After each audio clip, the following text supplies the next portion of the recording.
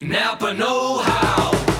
Right now, a 5-quart jug of Napa Full Synthetic Motor Oil in a platinum filter is just $23.98. That's a great deal for a great oil, which is another reason why this is the most wonderful time of the year.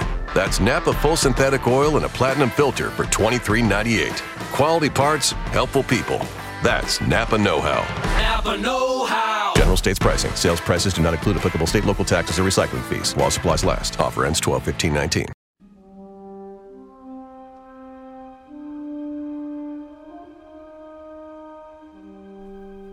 From the host of the Geeky Retro Nerd Show podcast, the only podcast to be named by Mr. Mark Hamill himself, this is Journals of the Jedi, a Star Wars podcast.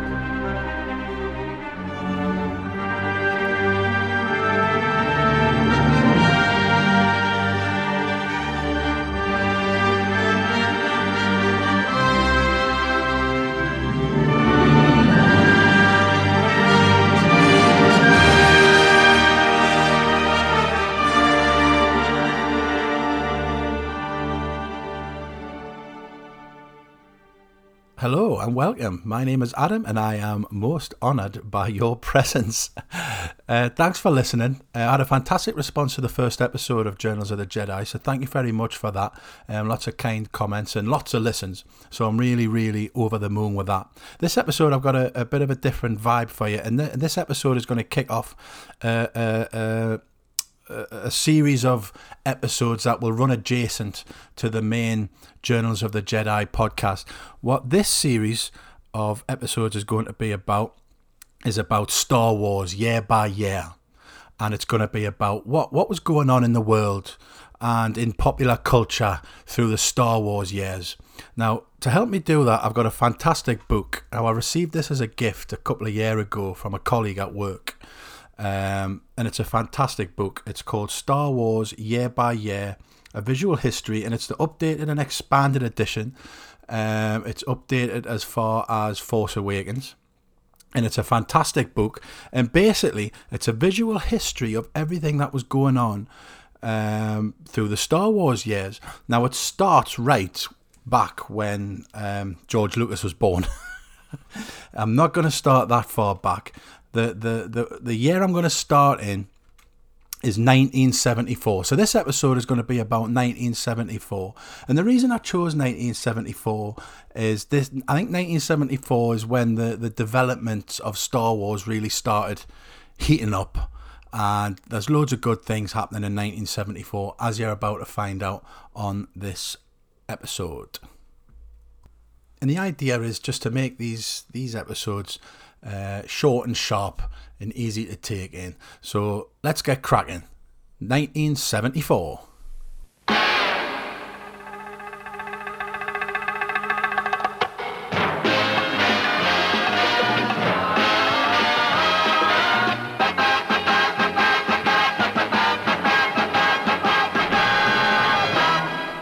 So I'm going to start by looking at the top 10 movies, top 10 grossing movies of 1974.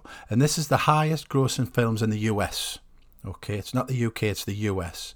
So at number 10, and there's some absolute corkers in here, by the way. At number 10, we've got The Longest Yard. Number 9, The Life and Times of Grizzly Adams. Number 8, Airport, 1975. Number 7, The Godfather, Part 2.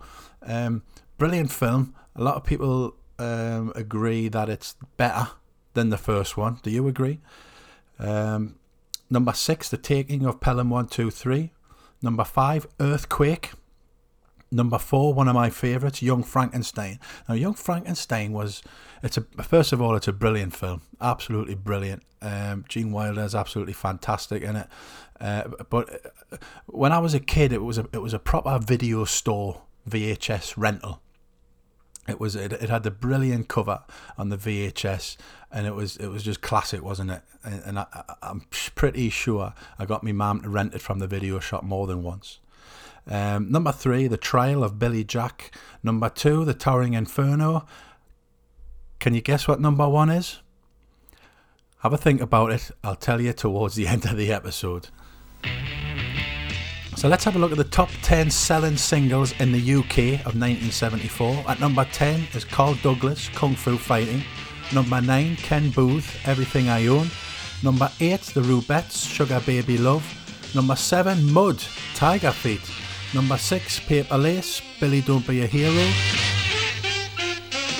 Number 5, Terry Jacks, Seasons in the Sun. Number 4, George McRae, Rock Your Baby. Number 3, Charles Aznavour, She. Number 2, The 3 Degrees, When Will I See You Again? And number 1, David Essex, Gonna Make You a Star.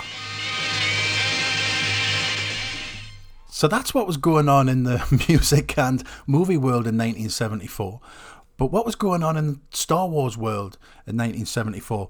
Now, before I go any further, I should probably point out that I wasn't born in 1974. I was born in 1980, so I wasn't even around at this time in 1974. Not for another 6 years did Baby Gradwell make an appearance. But this book is fantastic. I mentioned it before. It is, I've got it in my hands right now. It's Star Wars Year by Year, Visual History, Updated and Expanded Edition. And it's really, really thick. It's real quality. It's visual. There's, man alive, it's absolutely brilliant. It's a fantastic book. And this is what it says on the back. I just want to talk a little bit about the book first, if I may. So what it says is, since 1977, Star Wars has been ever present in popular culture. A worldwide phenomenon that has endured for almost 4 decades. This chronological guide presents the full story of Star Wars, now updated to include the latest addition to the saga, including The Force Awakens and Rogue One. And of course there it says almost 4 decades. Well, it's more than 4 decades now, isn't it? Produced in collaboration with Lucasfilm and written by renowned Star Wars experts, Star Wars Year by Year provides a real-world timeline of everything Star Wars, from George Lucas's inspiration to his departure from Lucasfilm, from early Star Wars Rebels concept art to final frames, from old novelizations to new Star Wars theme parks. It's the real-life Star Wars saga, exhaustively illustrated and completely up to date. Like I say, it's a fantastic book, and I chose to start with 1974 because I think that's when Lucas started warming up. That's when things started heating up a bit, I think, with Star Wars. So let's have a look what was happening Star Wars wise in 1974. So George Lucas actually worked on the rough draft for the Star Wars through the winter of 1973 and 1974, and it was in the May of 1974 that he completed the rough draft for the Star Wars. And the story featured Jedi versus the Sith, 2 bickering robots, I wonder who they were, Princess Leia, Han Solo, but it's still far from the final draft. And there's a picture of the draft here, and it's got a big stamp on the front. It says, "Eyes only. Do not copy under any circumstances the Star Wars by George Lucas." And it's well documented, isn't it, that, you know, where George Lucas drew his inspiration from for Star Wars. And it was in the January of 1974 when Lucas was reading through comic books and watching movies to inspire him to get this rough draft, reading as well as possible, I suppose. Some of the things he was looking at was, so he was reading John Carter of Mars by Edgar Rice Burroughs, The Golden Bough, A Study in Magic and Religion by the Scottish anthropologist Sir James George Fraser. And he was reading many, many fantasy books. And there's a quote here from Lucas saying, "I'm trying to make a classic genre picture, a classic space opera, and there are certain concepts that have been developed by writers, primarily Edgar Rice Burroughs, that are traditional, and you keep those traditional aspects about the project." So some of the things he was watching in 1974, he watched Howard Hawks' Air Force, Michael Curtis's The Adventures of Robin Hood. That is an absolutely fantastic film. I love The Adventures of Robin Hood with Errol Flynn. That was 1938, that film, and I used to watch it over and over as a kid. I loved it, and it's really easy to see, isn't it? Where if you've seen it, you can tell straight away the especially the lightsaber battles in Star Wars, the fantastic sword fights in Robin Hood were bloody brilliant, weren't they? What else was he watching? Fritz Lang's Metropolis. That's a really, really famous movie, isn't it, from 1927. Tora, Tora, Tora from 1970. And The Dam Busters from 1955. Interestingly, future Star Wars director Ron Howard made an appearance in Happy Days, which premiered in 1974 on January the 15th, and it premiered on ABC television. So, of course, Ron Howard went on to direct the Solo, a Star Wars story movie, which I enjoyed. I thought it was good. I don't think it should have got the... I don't know if it got a panning. It gets described as a flop. I don't think it was a flop. I think it's unfortunate, all the noise that surrounded it from the fallout from The Last Jedi. I don't think the release date helped it particularly. It was pretty early in the year. It seemed a strange time when we'd already had The Last Jedi only a matter of months beforehand. But anyway, yeah, Ron Howard, Happy Days, January the 15th on ABC in 1974. So only a couple of months after Lucas completed the rough draft for the Star Wars, he completed the first draft of the script for the Star Wars. Although the rough draft and first draft are the same in terms of the story, the names of numerous characters are changed. In the latter version, the first draft changes the Knights of the Sith to the Legion of Leto, Wookiees to Jawas, described as huge grey and furry beasts, Anakin Starkiller to Justin Valor, and Princess Leia to Princess Zara, and the robots R2-D2 and C-3PO into A2 and C-3. So radically different, isn't it, from the rough draft to the first draft? And obviously he reverts back to what he had before for those various names, but quite radically different, isn't it? So Knights of the Sith to Legion of Leto, Wookiees to Jawas, Anakin Starkiller to Justin Valor. I love that name. That's a cool name, that. If I ever have another son, I'll call him Justin Valor. But yeah, so it's interesting, isn't it? There was only 2 months between the rough draft and the first draft, and they were so radically different.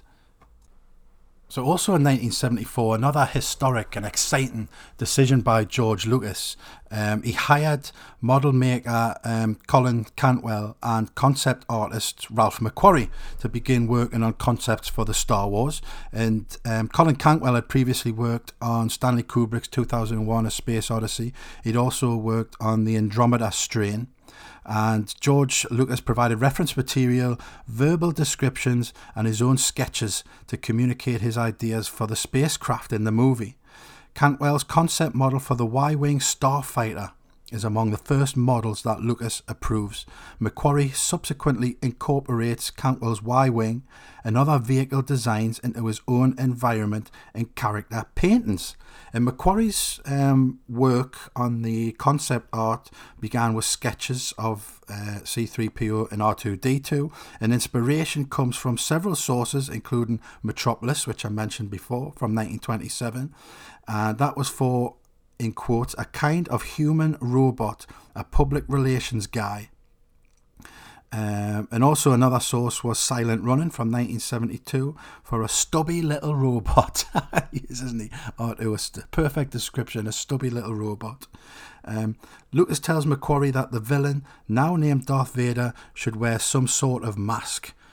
Because Lucas's script describes Vader leaping across the vacuum of space, McQuarrie suggests a head-concealing helmet with breathing apparatus. So that's where it come from. Darth Vader with his helmet on and his breathing noise came from the idea from the original script of Vader leaping across the vacuum of space. So McQuarrie says, right, okay, why don't we stick a helmet on him and he's got some breathing apparatus? Genius. And there's another link to Star Wars alumni in 1974. I mentioned before the premiere of Happy Days, which featured Ron Howard. Well, on December the 20th, 1974, The Man with the Golden Gun was released. Obviously, it's a James Bond film directed by Guy Hamilton. Roger Moore was James Bond, and it featured Christopher Lee. as the assassin Francisco Scaramanga. And he had 3 nipples, didn't he? It's not one of my favourite Bond films, that one. It's okay. Christopher Lee was an okay baddie in that one. But it says it all when the thing I remember the most about it is his 3 nipples. And guess what? There's another link as well to Star Wars alumni. On May the 2nd, Frankenstein and the Monster from Hell is released in the UK. I haven't seen this film. Have you seen it? Get in touch with us on Twitter at Geeky Retro Nerds if you've seen it. What do you think of it? Directed by Terence Fisher and stars Peter Cushing as Victor Frankenstein. So there's the first link. And Dave Prowse as the monster. And it's the final chapter in Hammer Films' Frankenstein series. So there you go. It's all happening in 1974. Did you guess the number 1 movie of 1974? It was, of course, the absolute classic comedy from Mel Brooks, Blazing Saddles. So if you guessed, well done. You don't win anything, but well done.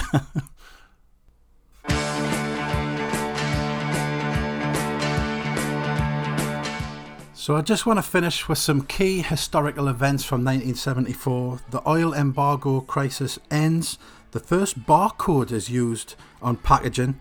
India tests its first nuclear weapon.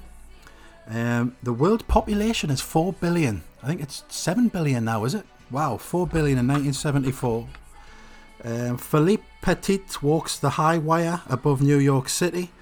In the Rumble in the Jungle, Muhammad Ali regains his world title.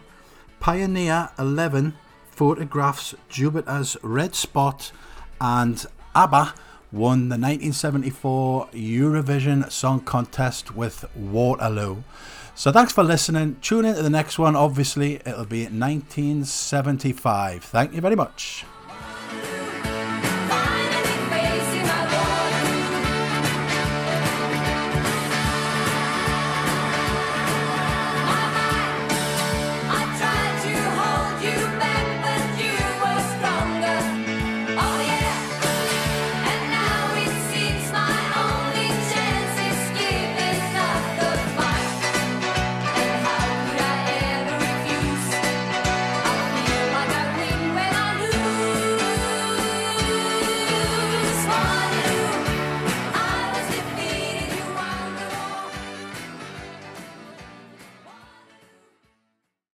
Napa Know-How. Right now, a 5-quart jug of Napa Full Synthetic Motor Oil and a Platinum Filter is just $23.98. That's a great deal for a great oil, which is another reason why this is the most wonderful time of the year. That's Napa Full Synthetic Oil and a Platinum Filter for $23.98. Quality parts, helpful people. That's Napa Know-How. Napa Know-How. General States pricing. Sales prices do not include applicable state, local taxes, or recycling fees. While supplies last. Offer ends 12/15/19. Let's say you just bought a house. Bad news is, you're one step closer to becoming your parents. You'll proudly mow the lawn. Ask if anybody noticed you mowed the lawn. Tell people to stay off the lawn. Compare it to your neighbor's lawn. And complain about having to mow the lawn again. Good news is, it's easy to bundle home and auto through Progressive and save on your car insurance, which, of course, will go right into the lawn. Progressive Casualty Insurance Company, affiliates, and other insurers. Discount not available in all states or situations.